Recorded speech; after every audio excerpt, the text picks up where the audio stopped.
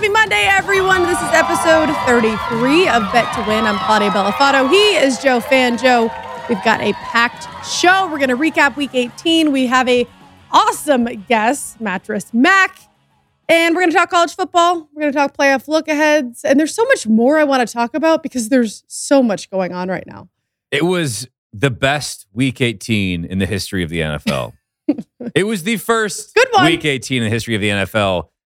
But it was so good that I don't know if it's going to be topped for quite some time. The dominoes that fell early, the madness in the afternoon, and then all culminating with the cherry on top of the Raiders and Chargers game. We're going to get to it all. We've got victory laps to take. We've got L's to hold. Today was expensive for your boy with futures. Some cashing, many not. Yeah. But you're right. Lots to discuss. Yeah, it was an interesting weekend for me too. Sides weren't great, but I had actually all of my props hit. So I went clean sweep on props. Unfortunately, I didn't give a ton of them out last week. But I had Gronk. We talked about incentives last week. Joe and I both, he had Diggs. I had Gronk catches and receiving yards. So that both hit. Arizona. That video of Brady being like, "You're not taking me out of the game." Yeah. Until Gronk gets his money. And then once he did, was awesome. I was like, that's all I needed. Yep. So that all went according to plan. My L's, thanks to Arizona, they screwed me. It went from me having a really good day because I had them ATS and also in a teaser with the Cowboys and Bucks, so it would have hit beautifully. And then Arizona lost to the Seahawks, 38-30. So I think I'm officially done betting them because every week I say, I can't trust them. I don't know what to expect from Kyler Murray. And then I continue to bet them because I also feel that way about so many teams right now. And that is my issue.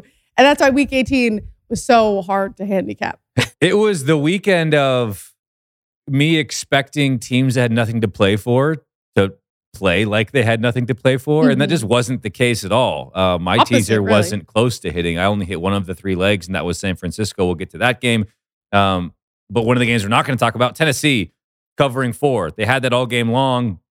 They did end up, no, they didn't get up 4 because they only won by 3. They up multiple scores. I will make a vow in 2022 to never bet against Davis Mills again.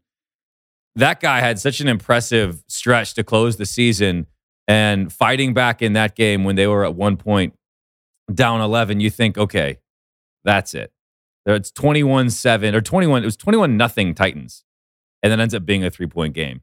That would have been heartbreak had Kansas City been able to cover 4. Which gets me to a quick point I want to make about some cowardly head coaches on teams that had nothing to play for.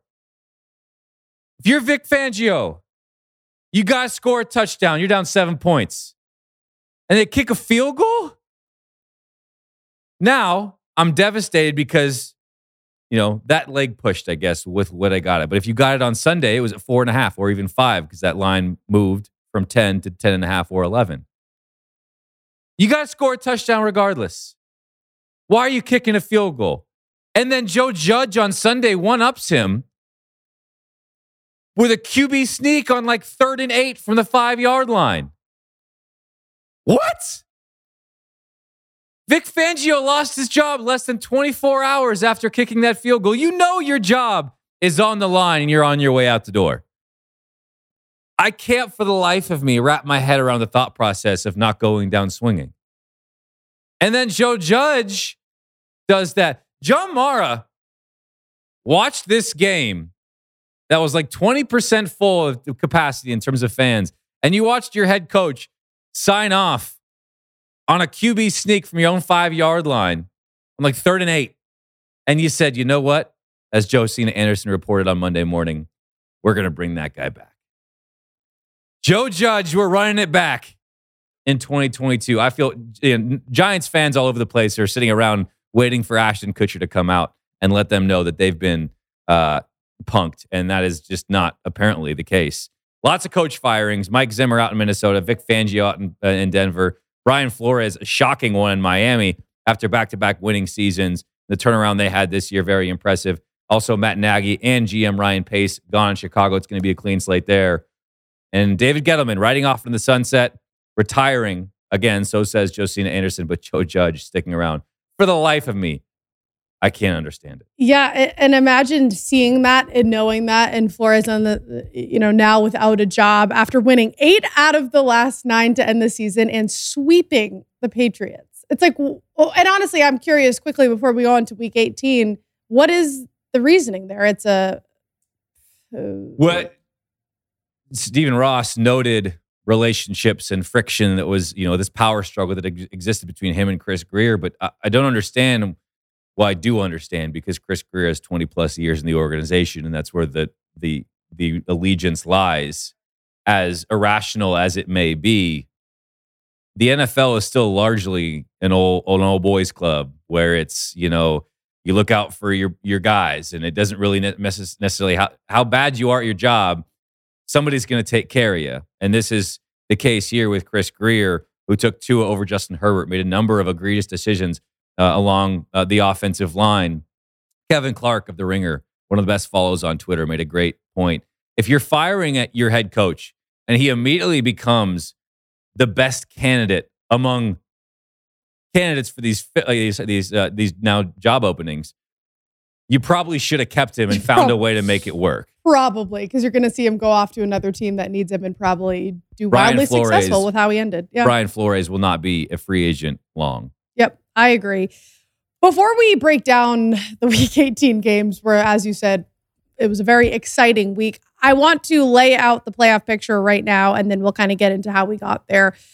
So we got the Titans and Packers on a bye. We've got the Raiders against the Bengals. Bengals laying 6.5 as of right now. Patriots, Bills laying 4.5. Those are the Saturday games. Sunday, you got Eagles, Bucks laying 9. Cowboys laying 3 against the Niners. Chiefs laying 13 against the Steelers.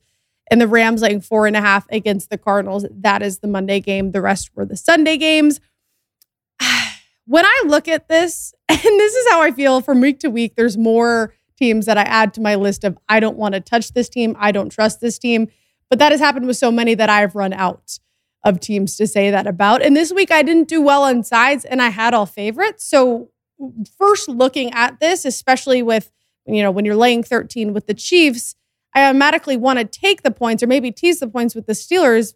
But then again, are the Steelers really good enough to cover that against the Chiefs? That's one that really stands out to me. I don't know what to do with the Cowboys. The Niners are looking so much better than I thought they were this season.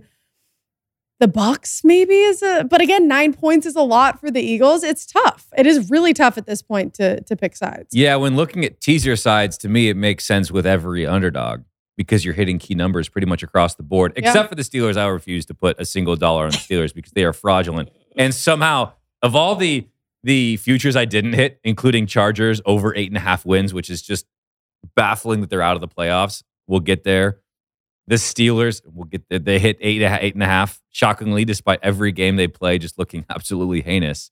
That one cashed, but they're just not a good football team. So really, my one big takeaway beyond just liking teasing dogs is I see that Raiders-Bengals game, and I said I would go down with the ship, as any good captain does, in terms of I will not bet on the Raiders. I'm going to continue to fade them.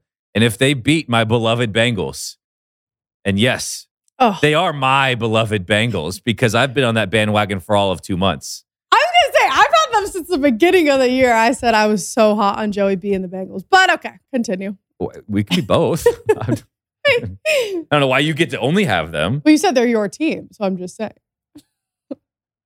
Our team? Okay, our team. You getting sensitive about this right now? Yeah, a little bit. Why? That's joking, weird. I'm joking. Don't get sensitive. We can share the bandwagon. There's room on the bandwagon for both of us here on Bet to Win. Okay, that works. I'm going to be devastated if the Raiders beat them this weekend. Yeah. And it's the first game on the slate.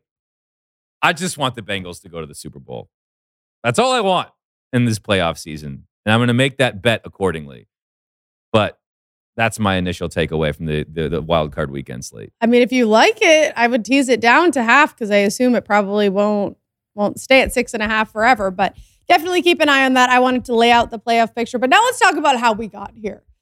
And we've got to start with the one game that everyone was talking about because we had this fun fairy tale story that if the Colts lose, but they won't, they're laying 15 against the Jags. They couldn't. And then it comes down to the night game, the Chargers-Raiders. If they tie, there was this whole storyline surrounding the fact that if the Colts lost to the Jags, and guess what?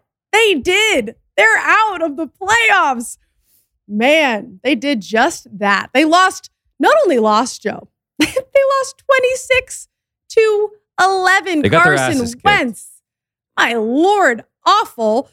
And on the other side, Trevor Lawrence had one of his best games in terms of passer rating and completion. He had his first game with multiple touchdowns since week 1. Well, Carson Wentz went 17 for 29, 185 yards, sacked 6 times with 2 turnovers. My Lord. And the offense in general was just stalled. Jonathan Taylor held to 77 yards, which for him, as we know, is low. The Colts finished overall with 233 total yards, the lowest since a game in December of 2019. And who did that? No other but the Jags. This game kind of sums up what I've been saying this whole time, is that I can't trust any team, specifically this Colts team. You and I have been talking about Carson Wentz. So does this mean they got lucky against the Patriots, or the Jags a bigger threat than we thought? I don't know what to make of this game. It's embarrassing. I would disagree with you. I would say that we could trust the Colts. They went on a run of beating the Bills handily in Buffalo. They beat the Cardinals handily with their whole roster on the COVID list. In Arizona, they beat the Patriots fairly handily. This performance is inexcusable, and I don't think you have to go looking for reasons how and why he could have gotten there. Carson Wentz laid an absolute egg. The defense laid an absolute egg in a spot where you just couldn't do it. They were down 26-3. Fans in that stadium were wearing clown masks and T-shirts mocking the owner of their own team. And they won. That's like saying, hey, you have to, to make the playoffs, this D1 basketball team to make the national, to make the March Madness tournament, they got to beat the D3 team, and you couldn't do it. I mean, it's shameful from them. Trevor Lawrence looked tremendous, 223 yards, 2 touchdowns. What's crazy was his first game with multiple touchdown passes since week 1. But you did see some flashes where you're like, oh, that's why that dude went number 1 overall. But I don't think we're all grateful as sports fans that aren't Colts fans that we got to enjoy the rest of the day because this domino fell. But it's an inexplicable domino nonetheless. But it led to everything else we're about to talk about. Yes, and I have to mention, because every time we see some fun parlays with WynnBET, we talk about it. And this one specifically, because this guy, a player in New Jersey, had a 2-leg parlay. He had so much confidence when everyone else was on the Colts here. He had Jags money line, and then for the Chargers-Raiders to end as a tie in regulation, which was smart because a lot of people bet on the game to end in a tie. This guy did it in regulation, risked 1,000 and won 116,000. If you have that much faith in the Jags to lay 1,000 on the money line, I mean, hey, paid off. Good for that guy.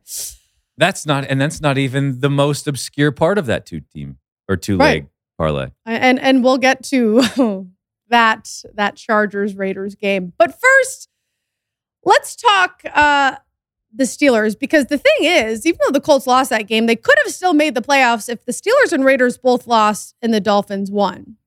But the Steelers crushed that dream. They were getting 3.5 as dogs. They won it in an overtime win against the Ravens, 16-13. So let's not act like this was a great game. It was an ugly game for both teams. Steelers games always are. Hopefully you took the under. Not a high-scoring affair. 15 punts between the two teams. Huntley averaged 4.5 yards of pass. Big Ben just a yard more. TJ Watt, it was a good game for him. He tied Michael Strahan's single-season sack record with 22.5. But other than that, this was a game I didn't care for much going into it. Didn't care for much watching it.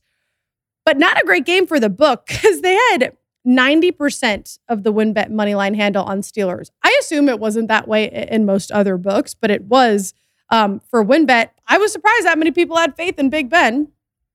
I don't, but apparently he's not going to go out without a fight. This game doesn't mean anything unless the Colts lose. So then the Colts lose, and all of a sudden, all of our attention turns to this game where the Steelers miraculously force overtime.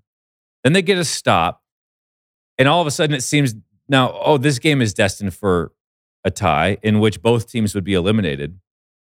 And Big Ben conjuring up some final late game magic, a 3rd and 9 converted to Deontay Johnson. Then an ensuing 4th and 8. They don't get this. Their season is over because it's either a tie or Baltimore goes and scores and they win it. And Ben Roethlisberger, it was like a shot put because he can't throw the football at all anymore and his arm is so dead. To Ray McCloud that he like shoestring catches because it was inexplicably ugly, the whole thing. And yet somehow Ray McCloud's wide open at the sticks over the middle of the field. They convert. Chris Boswell ends up making the 36-yard field goal and the Steelers win. And now they got the Chiefs. Passing over 8.5, making the playoffs. But then they were, we got keep going. Let's keep going. Let's keep going down the list. But we will see. I think they will see their fate against the Chiefs, and that's a reason why the Chiefs are laying 13. Makes a lot of sense. Good for you, Big Ben.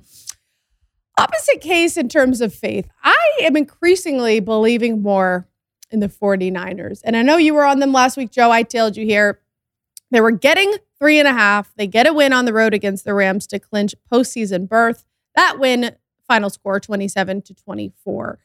The Rams led 17-0 midway through the second. Then they got shut out in the third, put up 7 in the fourth, and went scoreless in overtime when it mattered most. While the Rams were struggling to get their offense going, Deebo Samuel was having a day. He rushed for a tutty, threw a tutty, and still had 4 catches for 95 yards receiving on top of 45 yards on the ground. Should the league be afraid of him and the Niners team? They should. This was another insane game. The Rams were up 17-0. Then the Niners tie it up, and they're driving. This was a peak Jimmy G game where you get all of the good and all of the bad, the full spectrum of the Jimmy Garoppolo experience, where he had 2 picks. The one in the end zone in the fourth quarter was horrific. He's like high and 8 yards behind George Kittle, who's like being triple covered. And you have to get points there, and they don't. And the Rams march down the field and score on a Cooper Kupp 4-yard pass from Matthew Stafford, which was an insane route, 9-play, 92-yard drive. The Niners are out of timeouts, and they've got about a minute 30 to go and drive the entire field. And somehow, some way, Jimmy Garoppolo engineers a 5-play, 88-yard touchdown drive that takes up just 1 minute and 1 second off the clock. Deebo Samuel, a monster 43-yard touchdown catch on that drive. It's capped by Juwan Jennings in a 14-yard catch. Then you go to overtime, and the Niners get a stop. And then they're driving. No, they get the ball first, go and kick the field goal. Also, Kyle Juszczyk holding for them this game because punter Mitch Wishnowsky gets hurt. So that's clutch. They've got a backup holder in there. So Cool Hands Juszczyk was a stud all game long. They kick a field goal, and they're content with a tie. They end up getting a stop, winning outright. The money line cashes. It was plus 170, I believe, plus 140. Whatever it was, it cashed. Niners cash the minus. They're the plus 3, 3.5, plus 4.5, wherever you got it. And I do think you need to be scared of them going into the postseason. I think they can beat the Cowboys. I will be on San Francisco in Wild Card Weekend because they defend, they run the football. They've got dynamic skill players who you get them in space and they're able to create for themselves. Brandon Ayuk has really come on of late. He had 6 catches for $107 in this game. They're a damn good football team. And erasing a 17-point deficit in a must-win game was super impressive. I agree. And to get them with the points, as hot as I have been on the Cowboys, I agree. I think it's hard not to take the Niners with the points. Either way, they both move on. The Rams will play the Cardinals on Monday, and like we said, the Niners will play the Cowboys. So interested to see how those two teams play out. But Joe, let's get to the game that really just spiked my blood pressure. We waited all day. We just talked about it. The Colts game was the big one leading up to this. They could have tied, but they didn't. Instead, and your girl was on the Chargers -3 in case you forgot. The Raiders won in overtime. The tie fairy tale ending. No, it didn't happen. I didn't think it would. Instead, Daniel Carlson decided to ruin my night with 2 seconds left in overtime and the game-winning field goal. And Joe and I talked about this before the show. Is he the clutchest player in football right now? Is he the Tom Brady of kickers? I mean, kind of has to be. He's been nails. My Lord. Field Yates tweeted, and I just want to mention this quickly because when I read it, I was like, what? Field Yates tweeted, he went 9 for 9 on lead-changing field goal attempts with less than 2 minutes to go in the fourth or in overtime this season. The most in a single season in NFL history. It was huge. And I have to say, when they all celebrated after, I was a little happy for him, but not for me because I sweat this one out and I thought it was going in my favor. It wasn't. But fun game overall. Almost 800 yards of total offense here. Bottom line, I guess you could say Chargers got in their own way. They had 10 penalties for 108 yards. But Justin Herbert is still my king. He's so good. He's so good. There are a lot of layers to this. We could spend an entire half hour or hour talking about this game alone. To me, I couldn't get over the fact that we were watching this game play out. And because the Steelers won, because the Jaguars won, Big Ben is in the playoffs unless this game ends in a tie. And this being his potential last season, we all expect it to be his last season. He did the whole farewell tour on Monday night in Week 17 at Heinz Field. A tie in this game would have ended his career. And how bizarre that would have been. I've never experienced watching a sporting event with these sort of implications and the way it played out.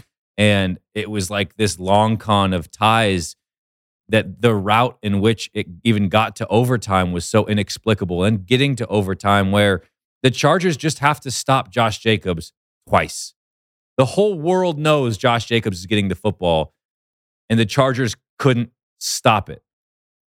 They deserved to lose. I'm glad the Raiders kicked the field goal. And of course they did. Once they got into position, they got their asses hammered by the Chiefs both times they played them this year. Of course they don't want to go to Kansas City wild card weekend. Now, they might not fare much better in Cincinnati, but still, it's a better fate than for them than going to Kansas City. The Chargers, outside of Justin Herbert, should be embarrassed. Brandon Staley, I'm about as much on team never kick as you could possibly be. And I still can't understand the justification of going for it on 4th and 2 inside your own 25-yard line and spotting a Raiders offense that, yes, was running the football okay, but Derek Carr only had 186 passing yards. Their secondary wasn't getting carved up. They were basically cost a touchdown because of an inexplicably terrible pass interference penalty on that Hail Mary that was apparently the uncatchable pass rule doesn't mean anything anymore. That's that clause of pass interference is out the window. We don't judge that anymore. So the Raiders got given a touchdown at the end of the first half. Point being, I don't get that decision from Brandon Staley. Justin Herbert was ridiculous. The fact that to even get there, they had to convert a 4th and 21. And that was the play that Josh Palmer scored on a 23-yard touchdown pass. And then they get the 2-point conversion. And then they score in the final play of regulation to Mike Williams. It was bonkers. They converted 4th and 21, 4th and 10, 4th and 10, 4th and 10. I mean, insanity. It was insanity. And you mentioned it was outside of Justin Herbert, a poor game for them. It's not going to be the same case for the Raiders now going up against the Bengals because that is one of the more complete offenses that they'll have to face. So I will likely be on the Bengals in that situation as the Raiders move on. I want to talk college football. I just wish we had like a live cam on Ben Roethlisberger and like the entire city of Pittsburgh. I mean, just tight butts everywhere. Like watching that game and just think like if Daniel Carlson misses that field goal, the Chargers get a single run stop. It's a tie. That's it. Your season's over. Yep. Yeah. The emotional roller coaster of that. Oh, I should have live streamed me watching. My neighbors hate me. I was screaming every 5 seconds. And I was delayed too, so I had to stay off Twitter. At least your Chargers -3 was a loser regardless. Well, no, when it went into overtime. But I mean like on that Raiders drive. Oh, yeah. Yeah. Like at that point, that whether it was a tie, the Raiders kicked the field goals irrelevant to you. Yes. Exciting game nonetheless. Right? It was an insane Congratulations, Raiders. I want to move on to the big game tonight, Bama, Georgia. But before we give our takes on who we think will be the national champion in college football, let's bring in a sports gambling legend. He is known as Mattress Mac, the owner of Gallery Furniture. Mac, thanks for joining us. Glad to be on the show. Very excited about the big game tonight, and very excited to be on your show. We are happy to have you. So the world knows you as Mattress Mac, of course, from your gambling mattress promos. However, I want to know, when you first got into the gambling space, do you remember the first bet you ever placed? Oh, that was way back when I was in high school. I used to play poker with all my friends. So that's got me started in gambling. And then I bet on the Rose Bowl in 2005, Vince Young against Southern Cal, and that was a big win for me. So those two things stand out as what got me involved in this space. And Mac, you really are a betting legend now. Did you ever think that would happen? What do you think when you hear that? No, I didn't think it would grow like it has. You know, it's all centered around the promotions for the furniture for the customers, but certainly the hedging through the sports betting, like great people win sports, has certainly helped me out, lay off all this risk. What is the process when you're going through handicapping these games, deciding where to place your big bets? I know they're tied to promos in terms of giving money back to your customers, but you look at this game, Alabama, you mentioned maybe the best national championship of all time. That was Texas USC many moons ago. This one should be spectacular as well. You went with Alabama. Why'd you decide to line up with the Crimson Tide in this one? Well, I had no interest in running a promotion on this national championship game until I saw the fact that Alabama was 2.5 to 3 points underdog. I think Alabama has a very high perceived value in the minds of the customers because of their tremendous history and legacy, and Nick Saban, et cetera. So last Saturday, I decided to do the promotion and started running with it. And it's certainly been very popular because Alabama has such a great name brand, and it's created a lot of excitement with the customers. Even though they're underdogs, the customers feel like they have a real chance to win the game, which I certainly am on their side. I hope the customers win. I hope I win and cover all these hedge bets, and then everybody's happy. So should be a great game. Obviously, Georgia has a wonderful team, as does Alabama. So we'll see what happens tonight. But I feel like I got the customers and have the best of it. So you've been doing these promos. It started with the Astros playoff run and World Series run a couple of years ago, where the Astros won the World Series. You were comping receipts that customers had. You're doing the same thing here with this promo. It started last Saturday, so it's been up for more than a week. I'm curious, where is your liability here in terms of how many mattresses you're going to be on the hook for if Alabama wins? Is it a break-even situation to where you're getting all the action you can on Bama, and then you're still keeping a little bit for yourself?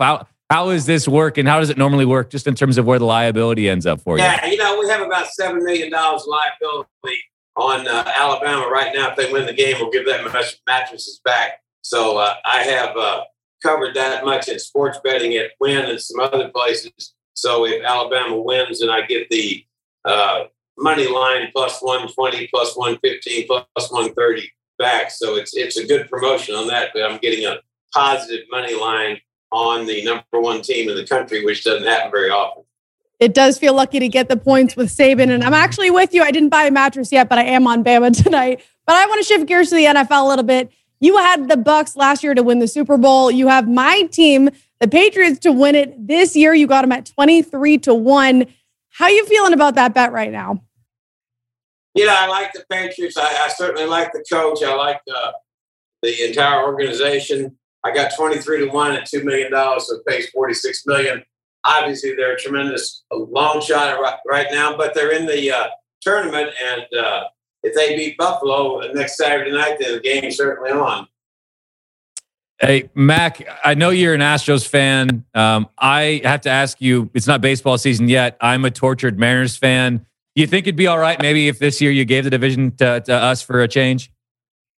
No, we're going to keep winning because we got great players. We got a great owner and a great city behind us. The Astros are fantastic for Houston. Our other two teams, Texans and Rockets, are having a rough go right now. So we're riding the Astros. They've been in the ALCS, 5 out of the last 6 years. And hopefully they'll be back in the World Series this year. So we got Verlander coming back and lots of great players on the Astros. So I like the Mariners, but I think it's still the Astros' time. I appreciate you giving me that at least at the very end. It was worth asking. It's been a dark days for about 2 decades as a Mariners fan. But yeah, and I was going to say, as a Sox fan, I can't back that, but at least you're on my side with football. So I'll take it. Mattress Mac, the legendary sports gambling legend, and of course, the owner of Gallery Furniture.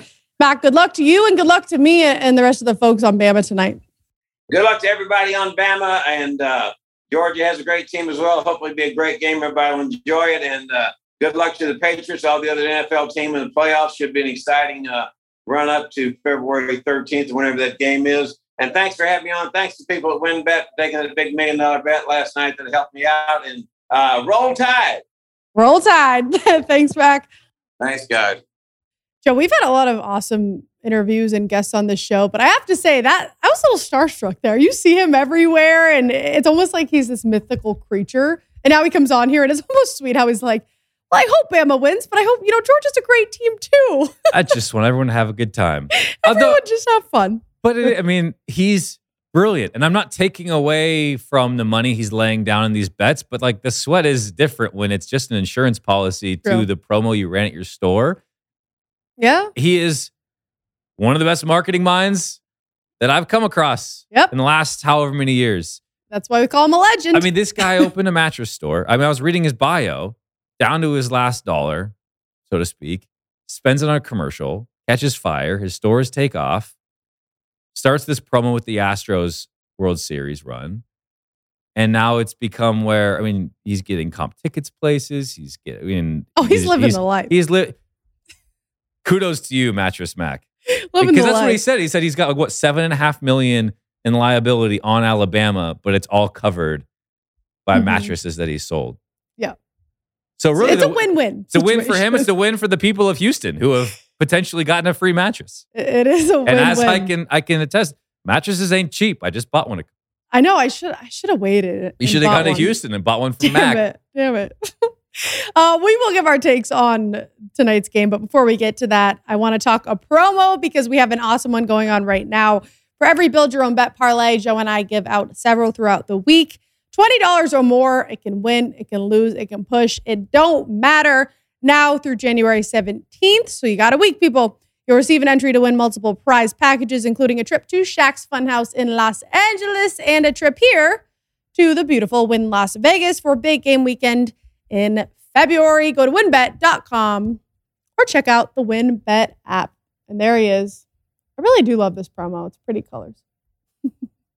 I love it. Even though the Shaq picture is still a little creepy to me. But anyways, on to winning picks we go.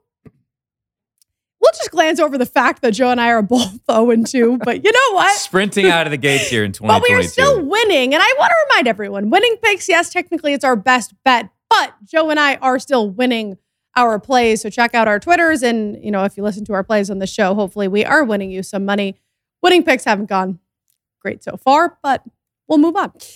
Tonight, big game. The college football will officially come to an end on Monday. Tonight, with a national champion crowned, Georgia laying 3 against Bama. The total's 52.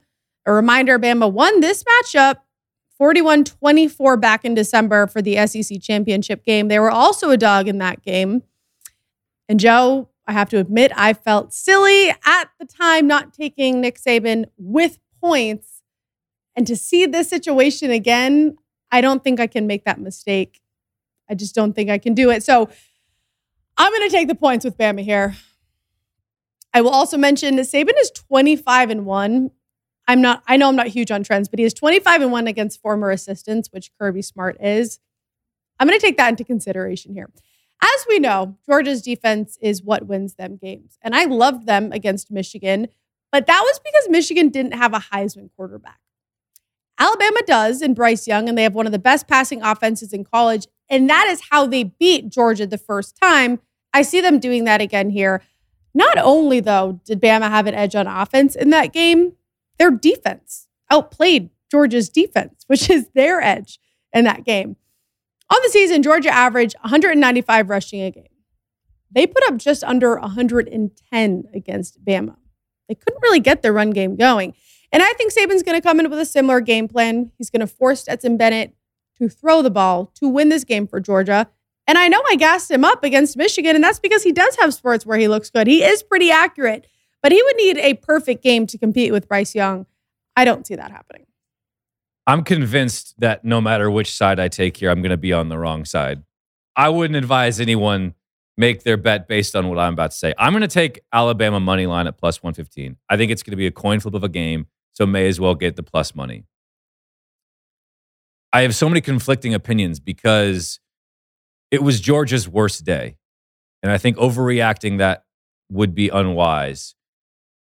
They are a damn good team. I think Stetson Bennett will be better. I think they will get more pressure on Bryce Young. I think they will be more exotic in the looks that they give him up front, whether it's a mixture of blitzes and pressures. But Nick Saban is the boogeyman. He is the boogeyman in the same way that Bill Belichick is the boogeyman, where we talk about you don't give Bill Belichick 2 weeks to prepare for you. Nick Saban's had a month to get ready for this game since the last time they played. And for me, I would just rather err on the side of Nick Saban. Now, joining the rest of the public where 78% of the win bet against the spread handle and 85% of the money line handle is on Bama, I'd rather be on the side of the book. But my desire to be on Nick Saban's side in this game supersedes that, which is why I'm going to take Alabama, the money line at plus 115 and ride the wave with the rest of the public. My only thing is everyone keeps saying that was Georgia's worst game, but that's because they hadn't faced anyone like Alabama yet. So it was their worst game because they weren't used to that competition. And they can change the game plan a little, but we're on the same side, so I guess there's not too much argument there. But that's the only thing when it just seems like it's too easy to take Alabama. It's like, I know, because the line hasn't moved. The line hasn't moved really. It moved from -3 to -2.5, even though everyone's on Bama. I will mention Georgia had the ball more. They had more plays, less penalties, and they still lost that game. So, hey, you're making me feel better. Good. Still even more. That's my job. Money line plus 115. I think I'm going to sprinkle a little on the money line too, as I do when I take any dogs against the spread. All right, Joe, we packed a lot into that show. We did good. Tonight's going to be fun, and I can't wait for Thursday to preview Wild Card Weekend. I cannot wait either. Good luck to all of you. Regardless of what side you're on, hopefully everyone has fun like Mattress Mac said. We'll catch you guys on Thursday.